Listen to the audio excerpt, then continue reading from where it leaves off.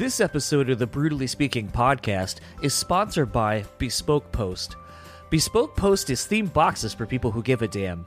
A personalized mix of unique products that offer a whole lot of bang for your buck. You can join today for free by taking their online quiz that helps them get to know you and the things you do and don't like, as this will help them design your first box. You can preview your box and decide if you want to keep it, swap it, or skip it. With Bespoke Post, you're always in control, and there's zero commitment. Boxes cost only $45, but are worth over $70, so you're always getting a great value. You'll receive your box and be introduced to new and exciting options monthly, with selections being improved based on your specific feedback. So what are you waiting for? Head over to BespokePost.com and sign up for your first box of awesome today. So thank you to Bespoke Post for sponsoring this episode, and now on to the show.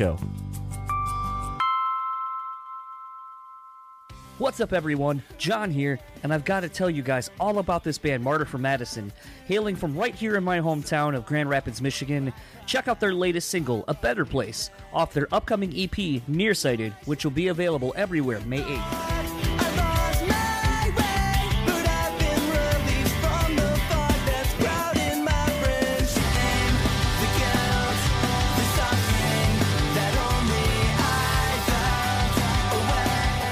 Pre-orders are live right now over at distrokid.com, or pre-save on your preferred streaming service. This is A Better Place by Martyr for Madison, off their Nearsighted EP, coming at you May 8th, so pre-order it today.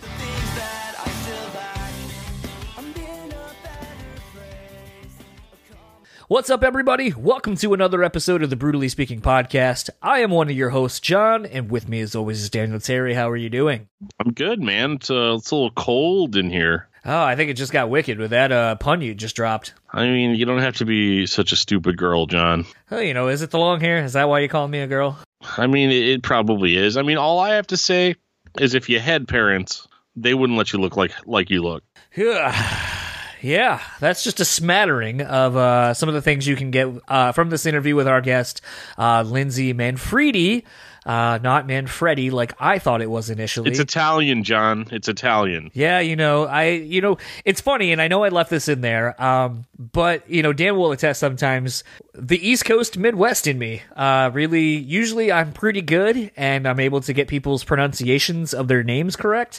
And this is one where my East Coast in me really wanted to say Manfredi, and boy, was I fucking wrong. But Lindsay Manfredi of Cold. This is a fun one.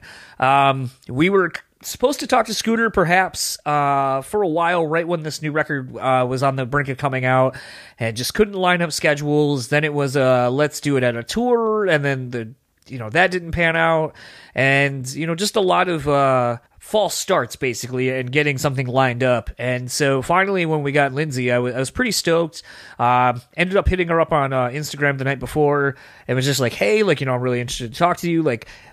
Is there anything, that you haven't gotten to talk about that you'd like to? And, when she talked about that she has a new book that she's finishing that's going to be coming out soon, obviously the candle line that she does for Cold Candles and so forth. It just was one of those things where I was like, man, there's so much cool shit to talk about. And, beyond Cold, because those are kind of more fun things to talk about when you're able to discuss more than just, all right, here's your record, or here's the thing you're here to talk about. I always feel like it's cooler to get to know somebody through doing these. I mean, that's the whole point of a long form interview, right? Well, yeah. And to be perfectly honest, what fun things are you going to talk about Cold? Cold is not a fun band in the sense, subject matter wise. No. So if you're gonna get into all that, then it's like this interview could get really, really, really dark really fast. Yes. And thankfully we didn't have that. We're good. No, and that was kind of the thing too, is, I think we talked enough about, the new record, her involvement in the band, but, at that point when I felt hit on it enough, I kind of enjoyed hearing how she got in the band, going all the way back to being a member of the Cold Army, getting the spider tattoo, being a fan of the band. How often do we hear of people who are competent musicians being in bands that they grew up loving? Well, I mean, that is the Used interview. I'm sorry, I'm just being mean. But yeah, no, you don't hear it too often, especially going back that far. Where it's I'm a huge fan of this band, but I'm kind of off doing my own thing here on the side, or not on the side, but as a main thing. And then for them to kind of become familiar with each other over time. It seemed like it was a good fit. And yeah, I think it's funny too, because I feel like she was like very, very, very upbeat. Yeah. For being in that band. I judge every band by their lyrical content. So like, it's one of those, like, I didn't expect somebody that upbeat to be in Cold, to be honest. I kind of thought that like they just hang out and talk about the way things should have been. That sort of stuff. Not bashing on Cold. I mean, they definitely have their appeal. They obviously have their own army. So like, even if I did want to say something bad, like I probably wouldn't get away with it. But I think it's cool, all the kind of all the side stuff that she had going on too with the book and all of that, which is stuff that I didn't think that I cared about. But after she kind of went in, like, I love the title of the book, and I love just the ideas behind, you know, like the candles and stuff like that. Like that stuff actually really interested me. And going in, I didn't think there was going to be a whole lot to interest me. So I guess I'm trying to say, John, is good job to her and to you for having a conversation that the rest of us can get into without really having any real expectations. You know, ordinarily I would counter some of those things with you, but I honestly think that's a really good way to preface this chat. So fuck it. Let's just get into my conversation with Lindsay Manfredi, and we'll talk to you on the other side of it.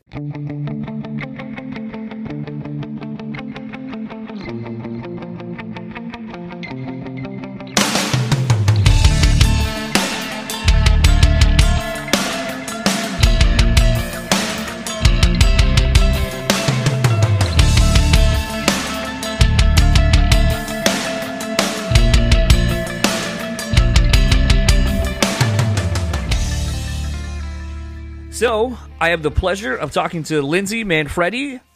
Manfredi. Freedy? See, okay, that's... Yeah, it's Manfredi. You'll appreciate this, because I know you're out in the out on the West Coast, but you live, I think, from Indiana. Is that where I saw it was? Indiana? I'm from Indiana, yeah, but I live in California now. Okay, so I'm originally from the East Coast, but I live here in the Midwest, in Michigan. So, as I often... when I always do this, I'm like, the East Coast version of me wants to put the enunciation on the vowels differently than the Midwest, so yeah. it causes quite the confliction, and this is the first time my instinct has been wrong with how to pronounce the last name, and the East Coast version got the best of me.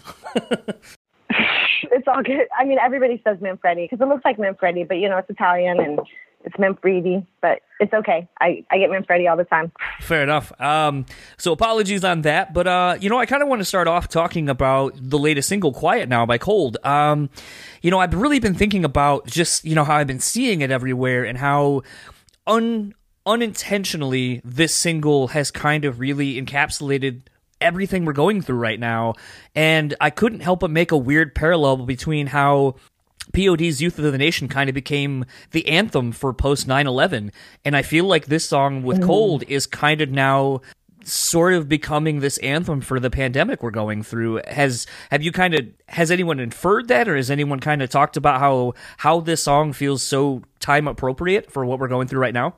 Oh, absolutely, and that's why we decided we really needed to get it out and release the video, because everything is so quiet now, and it's tragic that we were supposed to be on tour, and all of our peers had tours planned, and everything's just been like canceled, and we're all alone. And there are some people going through this quarantine aspect alone, and it sucks. And we're hoping like music can at least get them through, or, you know, speak to them in some ways so they know that they're not alone, you know? Yeah, absolutely. It was just, it's so weird. I think that was kind of, you know, sometimes I talk about my age kind of being a thing that makes me draw parallels, or maybe there isn't one. But I just remember it's like, obviously, Satellite by POD had come out before 9/11. And, you know, there had been a couple of singles before everything happened. And then, you know, Youth of the Nation just happened to hit just as, you know, 9/11 kind of was happening. You know, really kind of catapulted that record and all that kind of stuff. And, you know, in this day and age, you know, record sales aren't exactly what they used to be. People aren't going to stores, not that they can currently, but people aren't going to stores and picking up, you know, physical copies anymore. But, you know, I'm wondering if you guys are seeing like just a constant influx in streaming and, you know, upticks on the video and people sharing it and all that kind of stuff. And, just kind of what the response has been, because I feel like now collectively you all are taking on maybe some of these tragic stories that people are encountering daily now, and you guys are kind of, I don't want to say being burdened with it, but you guys are kind of possibly having to take the weight of some of these things now. Well, Cold has always been a very emotional band, so we've been dealing with that. Since I've been in the band for 6 years, we've been dealing with that. But Scooter, from the beginning, because he speaks to so many people, and everything is slowly upticking, and it's a beautiful thing, and in a tragedy, but it's Scooter working with Breaking Benjamin on Far Away, and that just hit #1 on the active rock charts this week, finally. So everything's just kind of between that and Quiet Now coming out. But we have been getting lots of messages from fans about how it's just helping them get through this, and hearing a lot of stories. I mean, I definitely talk to fans a lot more now and respond to them, and so does Scooter. It's a lot. It's interesting to me. I think this is the band's 6th single off of the record, so basically half the record is out now in a single form, if I'm not mistaken. Yeah, I think so. We just released some online, but yeah, it's probably a 5th or 6th. It's interesting now, thinking, a lot of records sometimes can't even, because of the ADHD kind of nature of fans now, music fans and just people in general, of constantly needing the new thing. It seems pretty interesting that, this comeback record, as I'll kind of call it, for Cold, has spawned so many singles that seem to be, landing with people. And it's always kind of interesting, like when this record first came out, a lot of people were like, oh, Cold, I miss them. I used to really like 13 Ways to Bleed on Stage.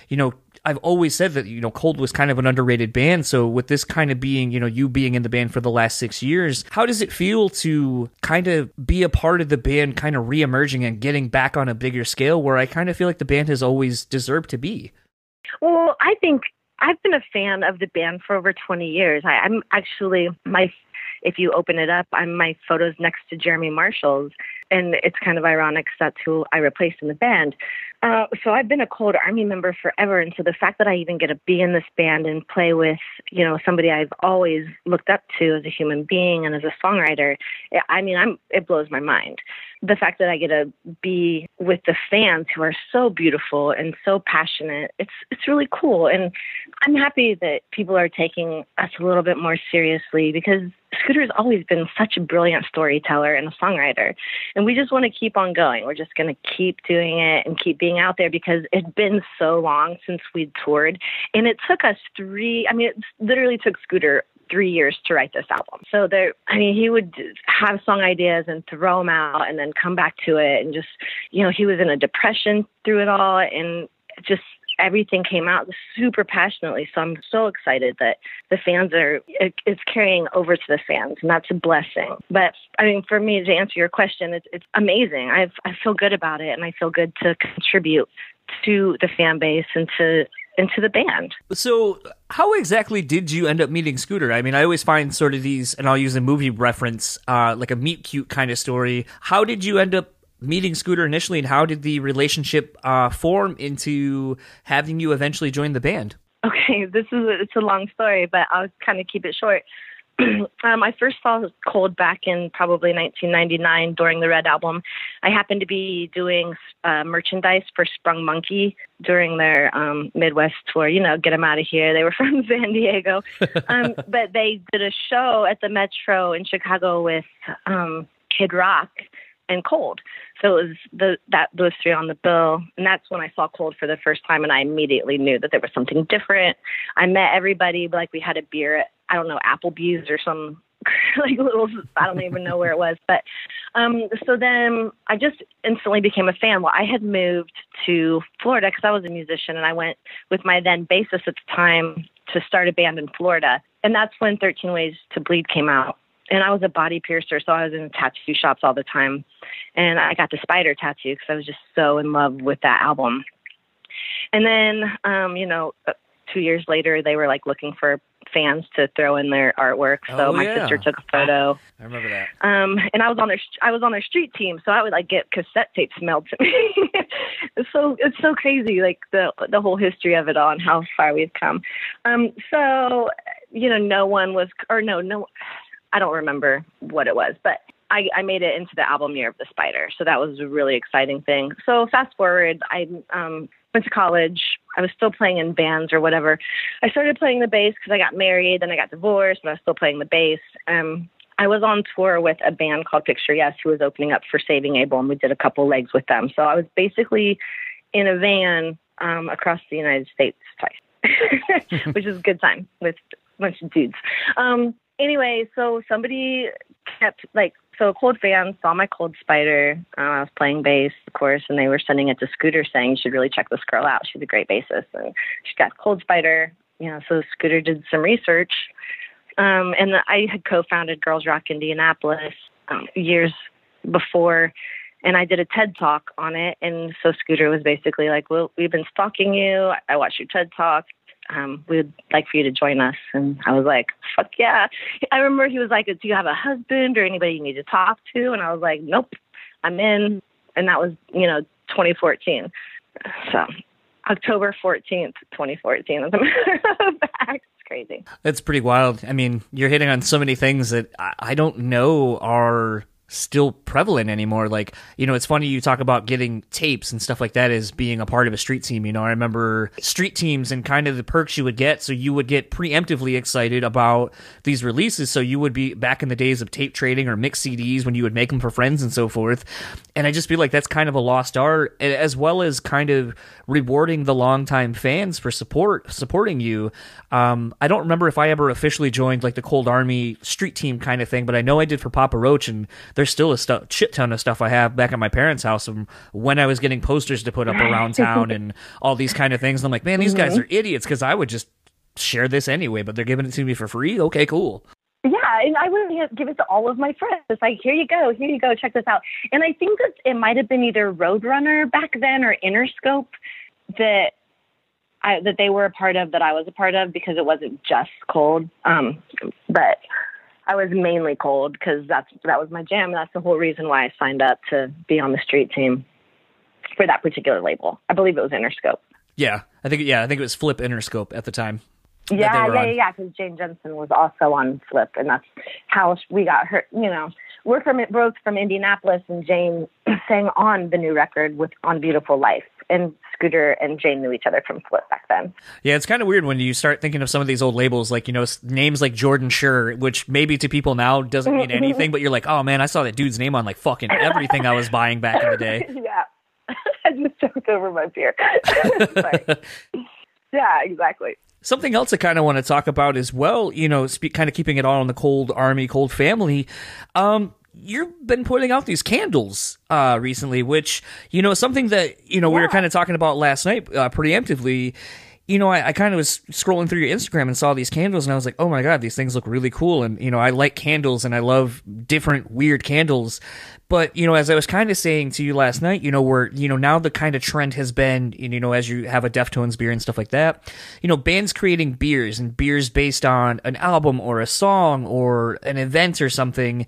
And so it kind of gets to this fun thing of like, how do you correlate a band and or an album or song into a flavor profile of something? And I think with what you're doing with these candles, and I'll get to the question, is when you start making these candles, how do you know? Do you have a smell or a scent in mind for a specific thing preemptively, or do you just kind of let the candle speak to you and then kind of go, oh, this reminds me of this, or how? Kind of walk me through your process. Okay, well, my business partner and candle partner, Trisha Gesselman, she's the one that she's like a witch. I mean, she puts all these like alchemists, chemists, like with all the scents. So we'll just like get some wine and we'll go into the studio and we'll mix all these scents together. And like I pretty much, when we started the whole thing, it was cold and I wanted to do this, and I just gotten back from tour and needed to do something. And she had started the business just a couple months prior. And she taught me how to make the candles, and I was making candles with her before I even went on tour. So we got back and I was like, let's make a cold candle, something for the fans. and so we were like, ooh, baby, it's cold outside, because winter was beginning. So we started Just Got Wicked Winter. And so we wanted it to have like a pine, like clovey scent, just if you're walking in the woods. Right. And then we had Snowblind, and that's a very clove sense. And so, yeah, we kind of were like thinking of song titles and what that would look like. So with the new line, the spring line, we had Fighter Human, which, oh my God, it's so good. And we call that Magic. And that's a scent that we created and called Magic. And then we have Karma, which is another scent that was created. And that's for Just Got Wicked. And then we use like our main champagne, and it's just such a great scent. It's one of our most popular ones. And Spa for Quiet Now, which is kind of a calming smell that if you walk into a spa and you're going to get a massage, it just kind of has that like lavender, relaxing, a little vanilla in it. So yeah, we think about those things when we're like, okay, how would we feel if we were about to just get wicked? Like, if we wanted to be quiet now. And so that it's fun. We need for whatever song we're going to use for the candle. Is there much of a And it's been really receptive. I mean, sorry. Do what? No, I was just going to say, has it been much of a collaborative process with the rest of the band? Like maybe somebody else kind of going like, oh, maybe there's a memory of like recording something from this latest record, and maybe there's a memory of like making it, and they're like, oh, I remember when we were recording this song, something about the room and this smell of, maybe chai tea or something like that, or, just these kind of things where maybe like there's a little bit of input in that Scooter way. And I go back and forth. Yeah, well, Scooter and I go back and forth every day. Like, he's the one member that we talk every day. We were either texting or I just keep mostly in touch with him because Nick's really busy with his stuff, and I rarely talk to Sam. We only talk on tour, so it's just like. But Scooter's been like one of my best friends. I've lived with him. He's been one of my best friends. So.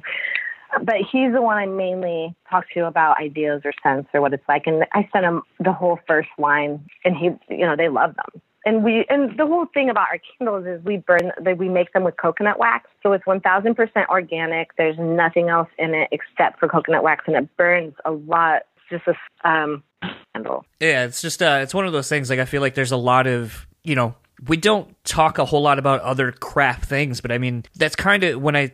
The name of our show is Brew, and, I like good puns. So, like, the whole reason I came up with it was, like, a lot of people, so the funny story is when we were trying to come up with a new name, once the co-host and I were kind of like, we should change the name so it's not just me, was my last name is Beatty. And he was like, oh, you make all the headlines. Like, we should just call the show Clickbaity. And I was like, no, that's a fucking terrible name.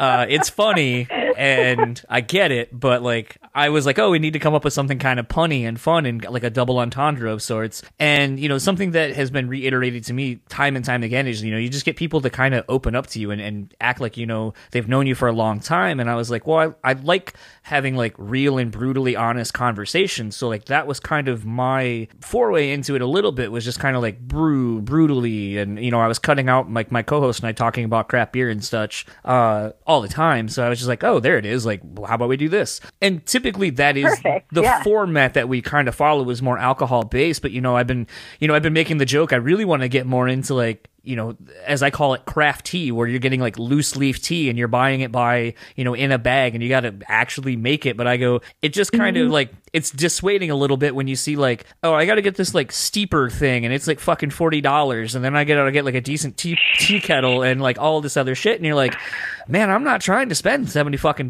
just so I can have like a glass of tea every now and again. But it's, right. It's one of those things, like, it's definitely something I want to get into. And I noticed, like, like a lot of these, I'll call them luxury, I don't want, but kind of calling them like spa-ish kind of products, but like your bath bombs, like people who are hand creating soaps of all kinds and candles using the different kinds of waxes and scents and so forth. It's like this whole scene and this market is kind of becoming a very craft DIY space. And I think it's kind of interesting to see the growth in it over the last, probably I'll say 5-6 years. And I've not really had an opportunity to talk about it, but, so I kind of wanted to know like some of the things you've learned that maybe you have either applied from your time in the music industry to be successful with this, or vice versa, something you've applied from doing this that maybe you've been able to apply into the band realm. Oh, Oh, yeah, well, absolutely. I mean, I have a degree in communication and business. So okay. I've been a marketing person for, 10 years. I've had my own social media marketing company, and I've been a ghostwriter. So everything kind of correlates because ultimately I'm a musician, but I'm also an entrepreneur. And so, I've got a book that's coming out in the next month. We've got the candle company. Gino and I are thinking about doing a podcast. There's just all kinds of things that I like to do everything, and I can't keep still. Same. One thing that I've learned from the candle perspective goes into the band and the marketing and being with the band, and it's vice versa. It just goes all the ways because you have that in both the music industry and this like luxury brand that we have. What Trisha and I have learned as in the last year is how to be smarter with packing and with shipping and just like little things that as we go, we're like, oh, we can do it that better. And it's the same with the bands.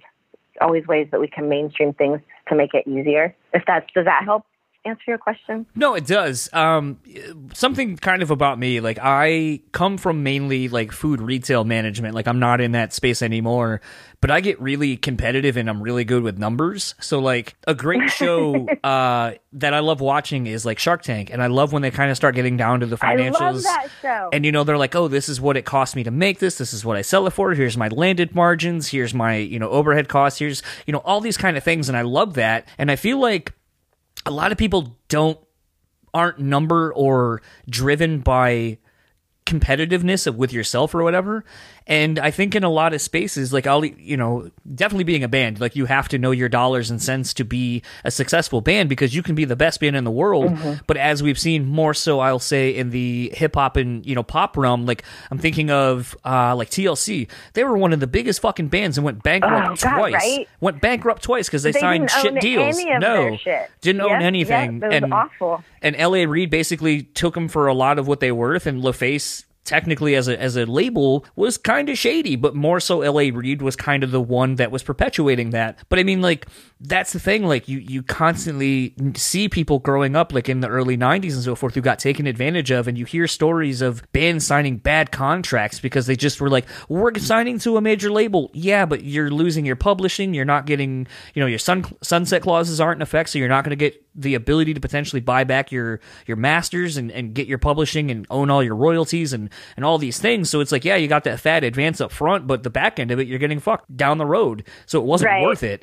And there's just a lot of that now where I feel like there's so much information out about how to be a successful business person. And a lot of people in music now are a brand and are branding themselves and their bands and so forth. And I think, I just kind of was wondering, since it seems like, without me knowing, that you're very entrepreneurial minded. So I was kind of wondering, like, how much of any of these things has informed decisions and things moving forward in other realms and aspects of your various businesses that you do. Okay, well, I think that it's funny that you bring that up because last night as Trisha, I'm quarantined with my business partner and with Gino Leonardo from Filter, okay? And so I'm partners with both of them because Gino and I write music together, and we have a project that we're working on and recording music for on every night. And then I'm, business partners in the candle business with his fiance. So this is the place I needed to be during this quarantine. So we're kind of keeping each other sane, and we have a lot to do.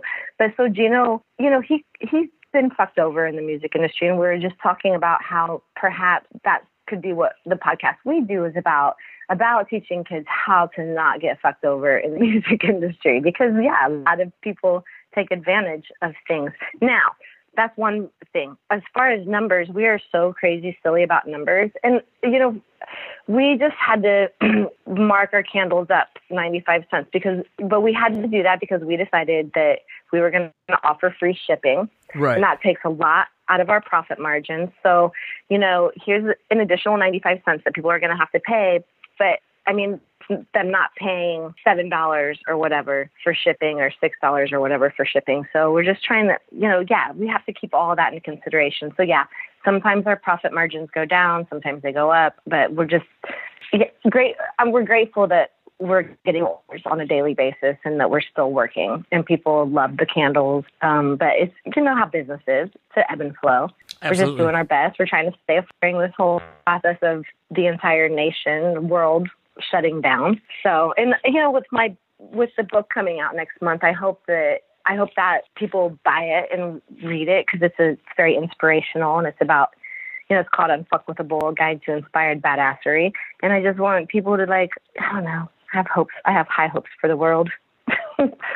Okay, I just cracked open the Dia de los Deftones Mexican style lager with lime, and it's quite delightful. I'm going to finally open this vanilla whipped milkshake IPA from Southern Tier. Oh my God, that sounds amazing. Vanilla whipped milkshake is all my favorite shit. All right, let's see how this goes. I'm glad I had a big breakfast. Holy shit, that's really good. Wow. I bet it is. It's got a little bit of that. It's got a really vanilla front flavor on it.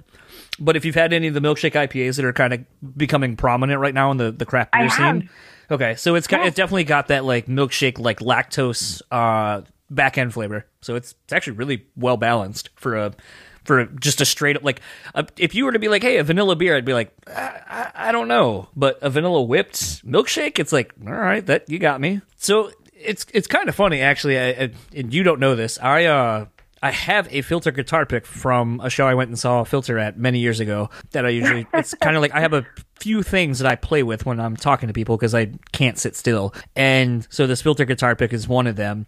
And as we were just kind of talking about business and band business and knowing your business, I can't help but think of the Hired Guns documentary. That whole scene kind of with Richard Patrick talking about how Trent was this is my band. If you want to be the number one, start your own fucking band. And I can't remember the guy's name, but the bass player of Filter at the time being yeah, this shit was the raw, I got the raw end of the stick here, that sucks, I'm getting paid nothing, and it's not even, worth going on tour, which is fun, but I'm not even making any money. There are people in smaller bands making more money than me, and just kind of wondering, I don't want to, get into the band business of Filter, but just kind of, with having Gino kind of been a part of Filter as a whole, and you being in Cold with Scooter, who has been in the industry for a long time, what are some of the things maybe those two have kind of taught you about being in the industry as long as they have been, that maybe you haven't experienced? Yeah. I mean, I was always in little bands, opening up for big bands, but I've just always, since I was 18 years old, I've always been in a band. So, and I'm 41 now, 40 wonderful. I can only say that for a couple more months. So, but Gino, Scooter and Gino have really taught me everything about the big business, because I was never in a band that is at the level of Cold. And so Scooter has just had my back and has been my big brother. And it's just I've always got your back, and this is how we're going to do this. So I've just really been super blessed in the fact that I have people who are looking out for me and aren't going to fuck me over. And I just worked really hard. They don't need to teach. And I think that the music industry, while it has become a little bit more authentic, there's still people out there that want to just make money and fuck you over. Absolutely. So, you just have to be aware of it. There's nothing you can do to change it, but just be smart, sign contracts, and make your point known. That's really the only thing that you can do, right? Absolutely. So kind of changing gears a little bit, you already talked about your book that since this quarantine has been kind of happening, you've been able to really get the finishing touches put on your book. What inspired you to write a book? What are some of the challenges that you went through in writing a book? Because sometimes I don't think, just like making a record, I don't think people understand all of the things that happen to make a record, where it's here's your money, now go make it. Okay, now we're going to do this. Hey, if someone's going, hey, I don't hear a single, go back, work on this, do these things. And then it's, okay, now we're going to put it out. If you get it done, we need it done so we can put it out in this quarter at this time for these festivals and these tours. And there's so much that goes into just making a record that I don't think people understand. Adversely, I don't think people understand how much of that same kind of shit applies to writing a book. So what were some of the things you had to go through in writing this book that you were holy shit, I didn't know that this went into this? Well, all of it. Okay, so I've always wanted to write a book, and but actually sitting down and discipline like being disciplined enough to be like, I'm not getting up until I have at least like 1,000 words a day. I would do sometimes 2,000 words, but I would force myself. And I was going through a breakup at the time. So when I started writing the book, I was in Indiana and I'd broken up with my boyfriend, and like I was already living in California, but had gone back to Indiana. And I was like, hey, Dad, I need like a month there. Let me move all my shit in with him. And I started writing it. And this was like 3 years ago. So all this craziness was going on. And then it wasn't quite finished. Then I had moved in the Scooter's house in Temecula, and I was still finishing it up then. So I had like my proposal together. I had the query letter, and I'd sent it to probably 50 agents. No shit. And everybody was like, this book's great. But like here, the book is about the law of attraction, spirituality, getting what you want, but it's called Unfuckwithable. And so I'm not saying it's just literally Unfuckwithable, Guide to Inspired Badassery. So all these people are like, it's got the F word in the title, blah, blah, blah. This is a great idea. The book is amazing, but we're not going to represent it. So finally, this in the last couple months, I knew we were getting ready to go back out on tour. So I was just like, fuck shit. And so I was like, well, I'm going to have to pay for an editor. So I just went on this. Chris Brogan has this whole secret team thing on Facebook. And I was like, hey, I'm looking for an editor. I mean, and this all just happened literally 2 weeks before the quarantine. I found a publisher, and she was like, fuck yeah, I love you. But she was like, send it to me. I want to read it. So she read it, and she called me back within 24 hours and was like, I'm absolutely publishing your book. So conference call, I signed a deal, and I'm like, okay, well, so the whole plan was they were going to be shipped out to me. So she had sent it to her editor. So I would have been editing it on the bus, like going through the editor notes and doing like the changes, because she's super cool. Her editor doesn't actually change it for you, but she'll go through and make notes. And so I can like check it off and do it, or I can be like, fuck you, that's what I wanted to say, blah, blah, blah. So that's what I would have been doing on the bus, because it was going to be shipped to me to whatever venue we were at when it was done, because I was going to sell them on tour. So this just gave me a little bit more extra time to actually do it and focus on it, because it's so hard to do anything outside of like sleeping and fan stuff. You know how you're on a whole different schedule. When you're on tour. It's like go to bed at 3 a.m., wake up at noon, then you maybe take a little bit of a nap, then you've got meet and greet, then you've got a couple hours in between where you have dinner before you go on stage. So it's just like, I'm glad that I feel a little blessed in that I get to do the book here now, and I've got 40 pages left. And just right before you and I got on the call, I told my publisher, I was like, you're going to have it probably tomorrow, because I'm going to be drinking beer this afternoon. She was like, that's awesome. So, but so much goes into it. And I'm an editor, so I have gone through this book so many times. So I haven't gotten so many notes from an editor. But when you write a book, dude, it's been 3 years. I mean, I've been working on this thing for 3 years. I wanted it to be out in 2017, 2018. So it's a process. Do you envision maybe doing a completely different kind of a book, or even maybe a follow-up eventually? Oh, fuck yes, I do. I've got the next two books. Yeah, the next two books I already have. Like have like the branding of them in my head, and I've talked to people about the branding, and yeah. Okay, so, and I will just share this with you, because I don't care. No one's going to steal this idea. But so I have Unfuckwithable, A Guide to Inspired Badassery. But so I have this huge passion in my heart for teenage bullying and like the kids that are bullied by teenagers and online media. So the next book that I write, the follow-up, is going to be towards the kids. Don't be a dickopotamus. Which I just, and I've already started a little bit of it, but it's like real talk. And because I'm in rock and roll and parents know who I am, I don't think that, I'm definitely going to not, it's a niche brand. I'm not going to be able to, sell to the super conservative people, like, don't be a dickopotamus, here's a book for your teenager. But I have a lot of people that will buy it for their kids who are like super dope. Like, hey, yeah, don't be a dick. I definitely feel you on the, as you were just kind of recounting the story of people being like, well, we can't sell that book. It has a curse word in it. I've definitely have run into a few people who are like, I don't want anything to do with the show. And it's always kind of a bummer, because I feel like if they actually were to take the time to listen to the show, I think they would realize it's actually not what they think it is. One of my favorite compliments, was Tommy Victor of Prong.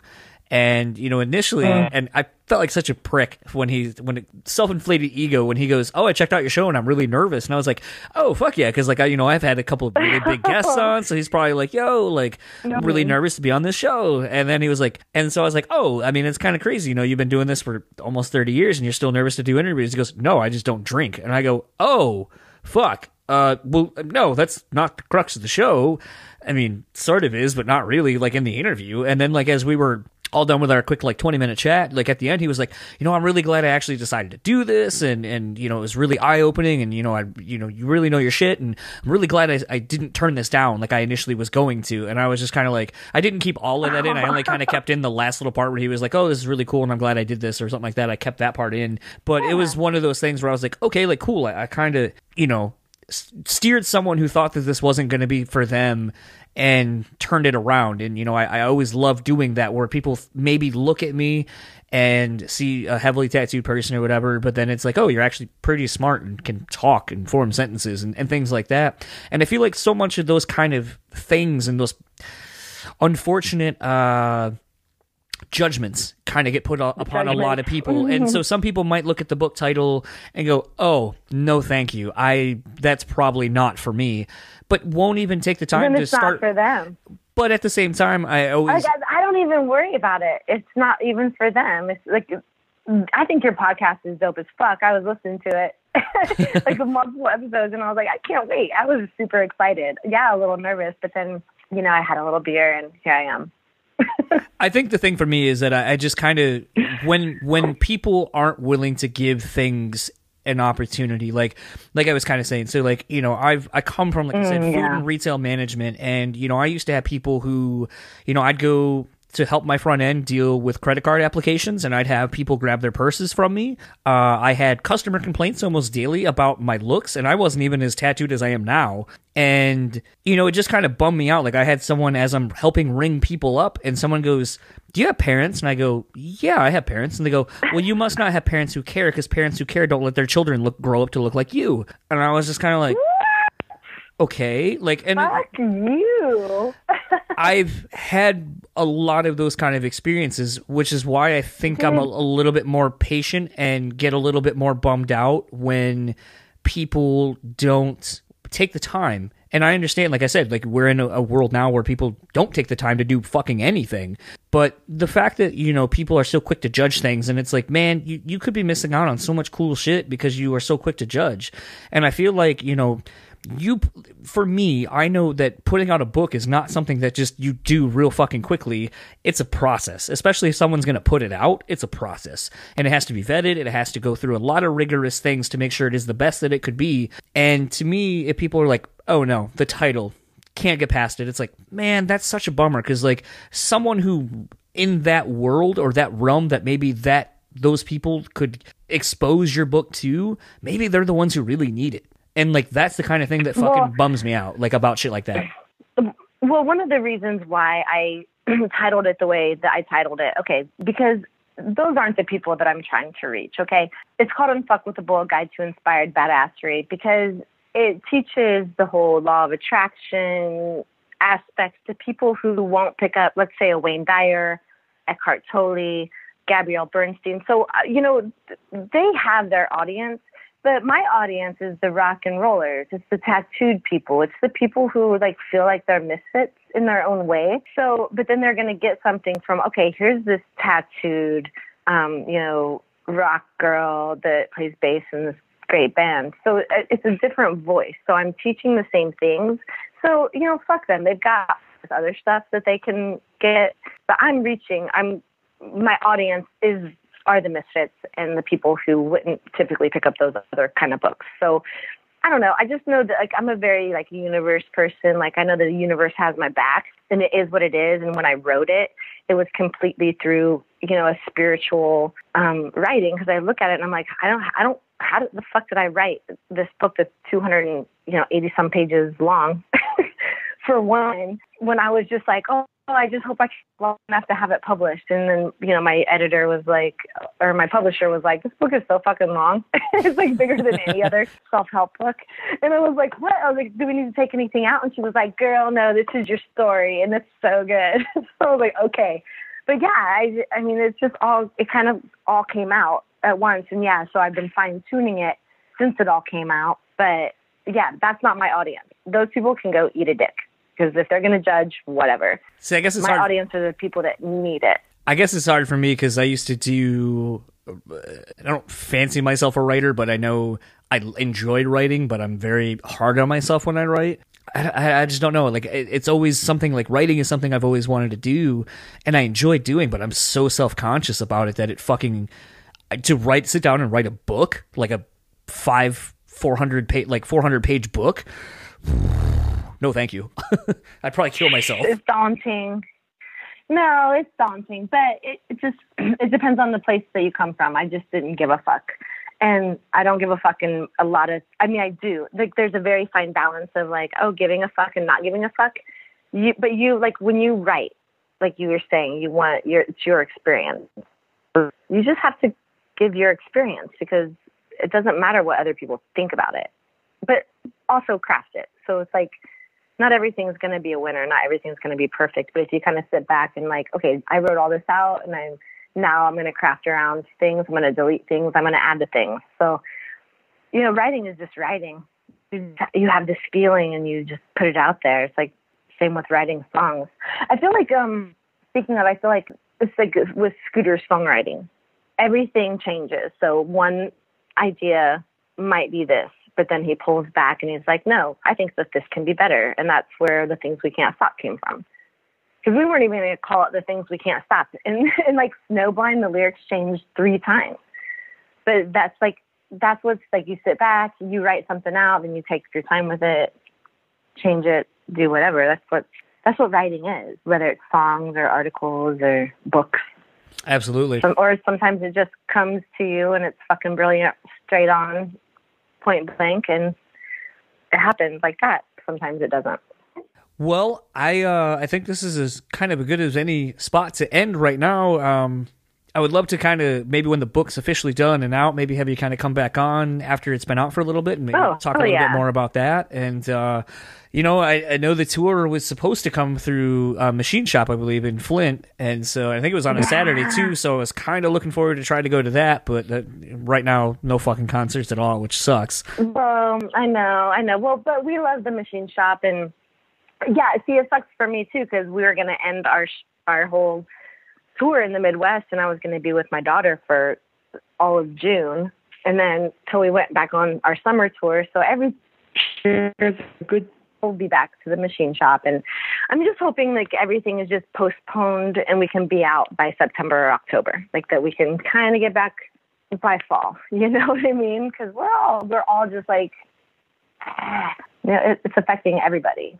Yeah, usually there's some show that I go to around my birthday in September, at the end of September, and as of right now, I have pretty much nothing to really look forward to. Like, we're going to Atlanta tentatively the end of August, but if everything's still closed, like the whole reason we're going for that is to go see Deftones and Poppy and I forget the other band that actually are out with them off the top of my head, but it's one of those where it's like, okay, like I want to go to that, and now I'm like hoping and praying that tour doesn't get canceled. So I'm not like, cool, I just spent all this money to go to Atlanta, and there's literally nothing I can do. That sucks. It's funny you mentioned Poppy because my buddy Matt McJunkins is playing bass for Poppy right now, and he played in Perfect Circle and the Beta Machine. So anyway, I recorded the entire album. All the Things We Can't Stop with Matt McJunkins picks.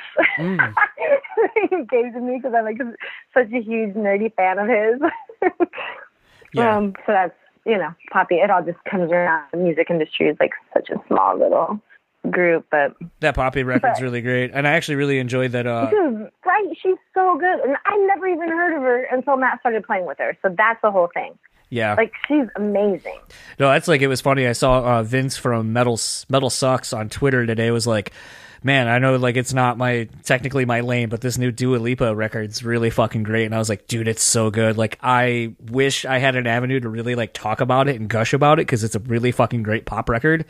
But unfortunately, like, I just don't really have an avenue to talk about Dua Lipa and how I think she's really good. But well, you do. You can pull her in and bring a whole new like people into your podcast world. So I have a little buzz.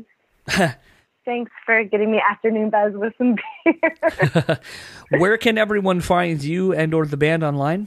Well, definitely Cold Music is our Instagram, the Cold Army, Cold on Facebook, coldarmy.com is everything for Cold. And then I'm Lindsay Manfredi. Everything's basically just Lindsay Manfredi for all my handles. And the Kindle is eqxshop.com. Anyone wants to check that out. But definitely make sure you're checking out the Quiet Now video. It's gonna start on radio this week, and we just need as much support as possible, and keep supporting the Breaking Benjamin Far Away thing. And yeah, just check it all out, because we're going to be back out, and we're looking forward to seeing everyone. And thank you so much for letting me be a part of your podcast. No, I had a lot of fun talking to you. Absolutely, same, very much the same. And hopefully either whether it is the book coming out or, God forbid, this thing ends very quickly as we're recording, maybe we'll actually catch you at a show, and we can maybe do one of these in person as well, because those are always more fun. Absolutely, we will, for sure. Awesome. Well, enjoy the rest of your day, and look forward to seeing you guys hopefully soon. Yeah, you too, John. Okay, we'll talk to you soon. Bye-bye. Bye. So that was my conversation with Lindsay Manfredi of Cold. And, you're going to notice Dan's audio sounds a lot better right now. And that's because Dan and I just started shooting the shit and had such a good time and got his real honest reactions. He forgot to hit record. I did. Absolutely forgot to hit the record button. So that's my bad. I've become such a prolific podcaster in the recent year that I've forgotten that, I actually have to be responsible for things. And I'm not just here just to be a delight to everyone. I do think sometimes, and you have said this quite a bit, one of the things that, you're not always on a lot of these interviews, and that's not by design, despite what some people might think. It's just because you're fucking busy and we live in different time zones, and a lot of times I have to do these at very weird hours of the day. And it's one of those things, though, that, as you have said, you get to hear these before anybody else. So sometimes, like, you'll, especially with this one, as you kind of said in the intro, and I didn't come right out and say this, but I think if you listen to it, obviously you understand, Dan probably isn't the biggest Cold fan that there ever is or was or ever will be. I don't hate him. If I hated him, I would tell you. I would. Absolutely. But it's one of those things where the fact that you enjoyed this conversation as much as you did, I really hope, if I'm able to turn someone who's not the biggest fan of this band and you were thoroughly entertained by almost an hour-long conversation, that I hope people who are a part of the Cold Army, who this band means so much to, I hope that they feel the same way. And I feel like you're kind of my barometer for how good these episodes are before we even release them. Yeah, this is definitely engaging for me because, I'm not going to lie. As soon as I saw that it was like a 40-minute interview with somebody from Cold, I was like, well, it's a good thing I'm at work because I can't get away. So I have to just listen to it. This is my life now. But I popped on and I found myself pretty pleasantly surprised overall that I actually cared. And you knew that I actually cared because while I was listening to it, my boss came up to me and started talking to me, and I was like, I can't hear anything you're saying because I've got earbuds in. And then I actually paused it, waited for him to say what he wanted to say, and then resumed afterwards. Whereas if I was not having a good time, I would have just pulled the earbuds out, let the interview run, and then, jump back in at the end of it. But in that particular case, I was like, no, I want to hear this. I want to hear, what she's got going on with her side businesses and stuff. With somebody that it sounds like we may have found our first guest that's as busy as I am, in the sense that she's got her main thing, which is Cold, and then she's got 400 side hustles going on at the same time. Absolutely. And Dan has, we'll call it 2 podcasts, but really Discography Discussion has the umbrella of 5 other podcasts under it at this point. Pretty much. I mean, Movie Mosh is kind of on hold until we don't have to be in quarantine anymore. But yeah, that'll be back. But it's one of those things where, Dan jokes or used to joke that I'm one of the busier people he knows because I'm always either sending out emails, working on a podcast, but it's all singularly driven to this one thing. I'm not really doing a bunch of other things. It's one of those that, getting to talk to someone who wants more out of life, wants to kind of weave creative yarns and stuff like that, like Lindsay does between making the candles. And I mean, if you follow her on Instagram, constantly she and her partners are making these candles handmade, making these candles in their kitchens and so forth. And I mean, it's a wild process. When this whole kind of thing blows over, I definitely plan on buying a couple candles, and maybe I'll buy Dan one too, so we can, have seductive seances over podcast recordings. Well, they are 50% made by a witch. That was confirmed. So, is there really a better candle? It'll probably burn longer. Probably will, absolutely. But it's one of those things. The book definitely has me intrigued. I really, I'm not going to sit here and ask for a free book because I know how much goes into the printing process and all that kind of stuff.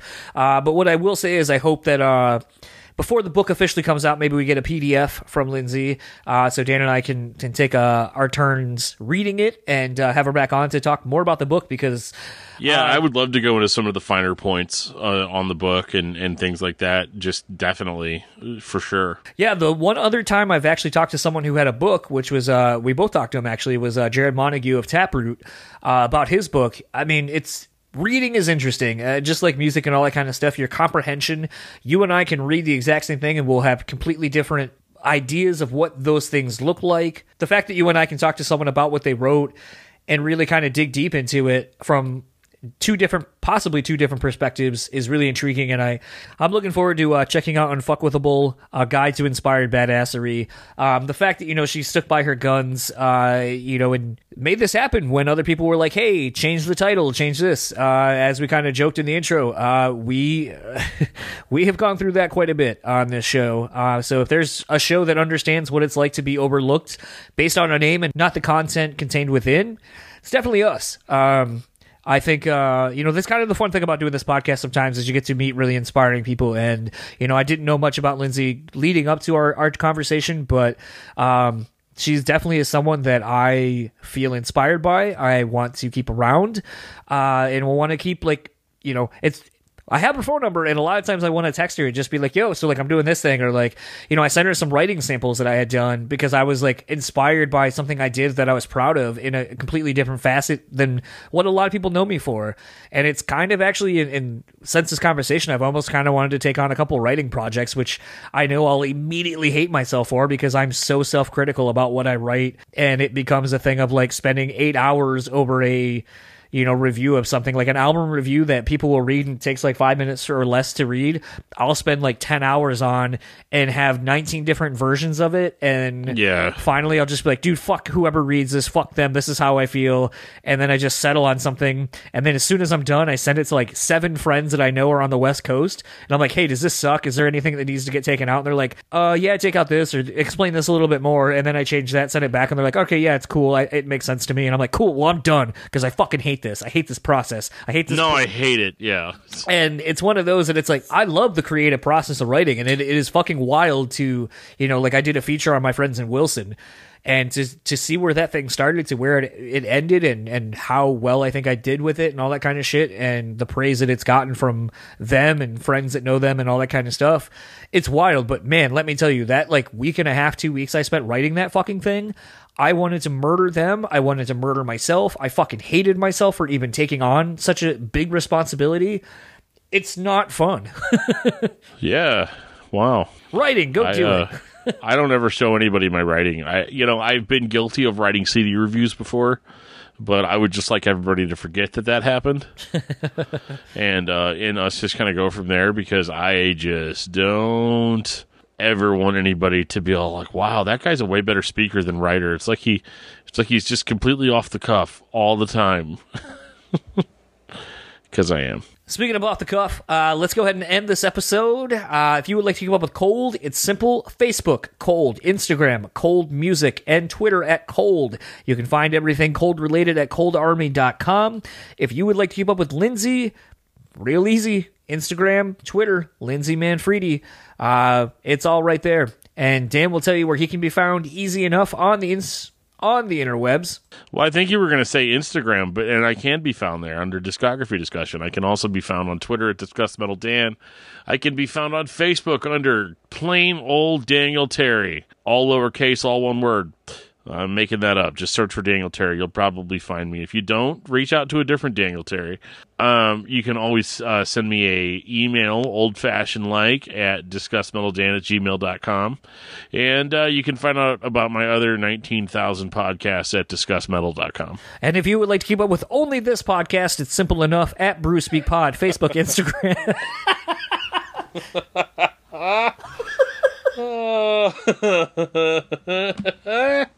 Love it. Yes. All right. Got that out of my system. It's simple enough. You can find us on Facebook, Instagram, and Twitter. We've been doing a lot of Instagram live things. You can find those videos over on YouTube. Another great avenue to check out what we do on the podcast. There are videos where they apply to some of the in-persons that we've done. The Instagram videos, if I can get them up on there, you will see those over there because I think they're a fun, different avenue. They're a lot more looser than the interviews we do here. And you can see us if that's in something you're into, me and the person that I'm talking to. And something else that you might be into, our sponsors. We always love our sponsors for supporting us. There are a lot of costs associated with doing a podcast week in and week out, upgrading gear, website hosting, all that kind of stuff.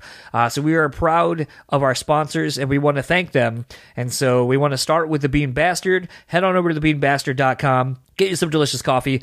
I'm not even that big of a coffee drinker, and I love every fucking thing that this company has made that I have bought, and I pretty much have bought every single thing that they have made in some iteration or other. I'm, been burning their candles they make. I have the bourbon barrel-aged coffee soy candle. That thing smells fucking delicious. My dog, I have a puppy. My puppy shit in this office, and I had to burn that candle, and within probably 30 minutes, you couldn't even tell that a dog just doo-dooed all over my carpet in here. After cleaning it up. So that's probably not the ad that they want for that, but they have quality products. Like I said, I'm not the biggest coffee drinker, but I love everything they have. Their new Sproton Pack blend that they have is really delicious. Head on over to thebeanbastard.com. Get you some coffee. Facebook and Instagram at thebeanbastard. Head on over to On Point Pomade. I know we're all in a pandemic. Your hair, your beard might not be looking the best. Maybe it's a little bit harder to keep it on point, but they're a great company and they do the best they can. And when you're able to go get your hair cut and when you're able to kind of keep your beard trimmed and all that kind of stuff, these are products you want to use to make your shit look good and on point. That's why it's in the name. Let's go to On Point Pomade, use our code BSP15, get 15% off your total purchase order. Let them know that we are supporting them for supporting us, and in the process, you save some money, so what's not to love about that? Also want to give a shout out to the guys in Martyr for Madison for sponsoring this episode as well. Head on over to their Facebook page at Martyr for Madison. Go pre-save their Nearsighted EP. Go to DistroKid, has all the links or whatever you listen to your music on. I'm sure they would greatly appreciate it. Again, Nearsighted comes out May 8th. So just around the corner, if you like that snippet of the song you heard in the beginning of the episode. And we also want to thank the people over at Bespoke Post. Dan got an awesome box of barware, basically, that they sent out to him to try out, basically their box of awesome, as they call it. This month they got the Juleps, a box that basically will give you everything you need to make some of the best juleps ever. If you're a fan of the Kentucky Derby or just the drinking aspect of it, I would highly recommend getting that. They have some really quality-looking stuff that I think I might actually pick up. But it's not just drinking stuff. They also have really cool outerwear. Like there's a really sweet shell jacket that looks pretty fucking sweet. They have little things for gatherings, beard oils, overnight bags, little things on how to make planters, just a lot of cool stuff. So if you're adventurous and like trying all kinds of different stuff, head on over to bespokepost.com and go get hooked up with your first box. Lastly but not leastly is rockabilia.com. Go over there, support them. They have over 500,000 items in their online store. I mean, Jesus Christ, that's 500,000 items in their store. If there's not something that you are into that is available on their site, I will be shocked. then you're dead. Probably. You're dead. You gotta like something on there. Absolutely. Not only do they have bands that you love from all kinds of genres and styles, but they have pop culture, horror movie, just so many different things. I'm looking at the website right now. They have a handful of cold items. They have some of the old stuff from they have kind of a one of the shirts, I think it's actually from the Red album. Maybe it might have been from 13 Ways to Bleed on Stage, but it's definitely an old school design. They have a cool long sleeve with just the spider on it, the classic spider logo. I mean, they have something. If there is a band you like, go search it. They have everything from A to Z. There's something you're going to like. And if you're a first-time user, you'll see an ad pop up. You get 10% off your first purchase with them. And you don't have to worry about the quality of their products because it's all legit. I mean, they actually are licensed apparel from the bands. So the bands are actually getting a cut of the money as well. So you're doing good. You're doing good by the bands you like. You're doing good by Rockabilia.com. And you're doing good by us. So support them for supporting us. And we just want to thank all of our sponsors for supporting us, especially in these trying times right now. So for the Brutally Speaking podcast, I am John. And I am Dan. We'll talk to you all next time.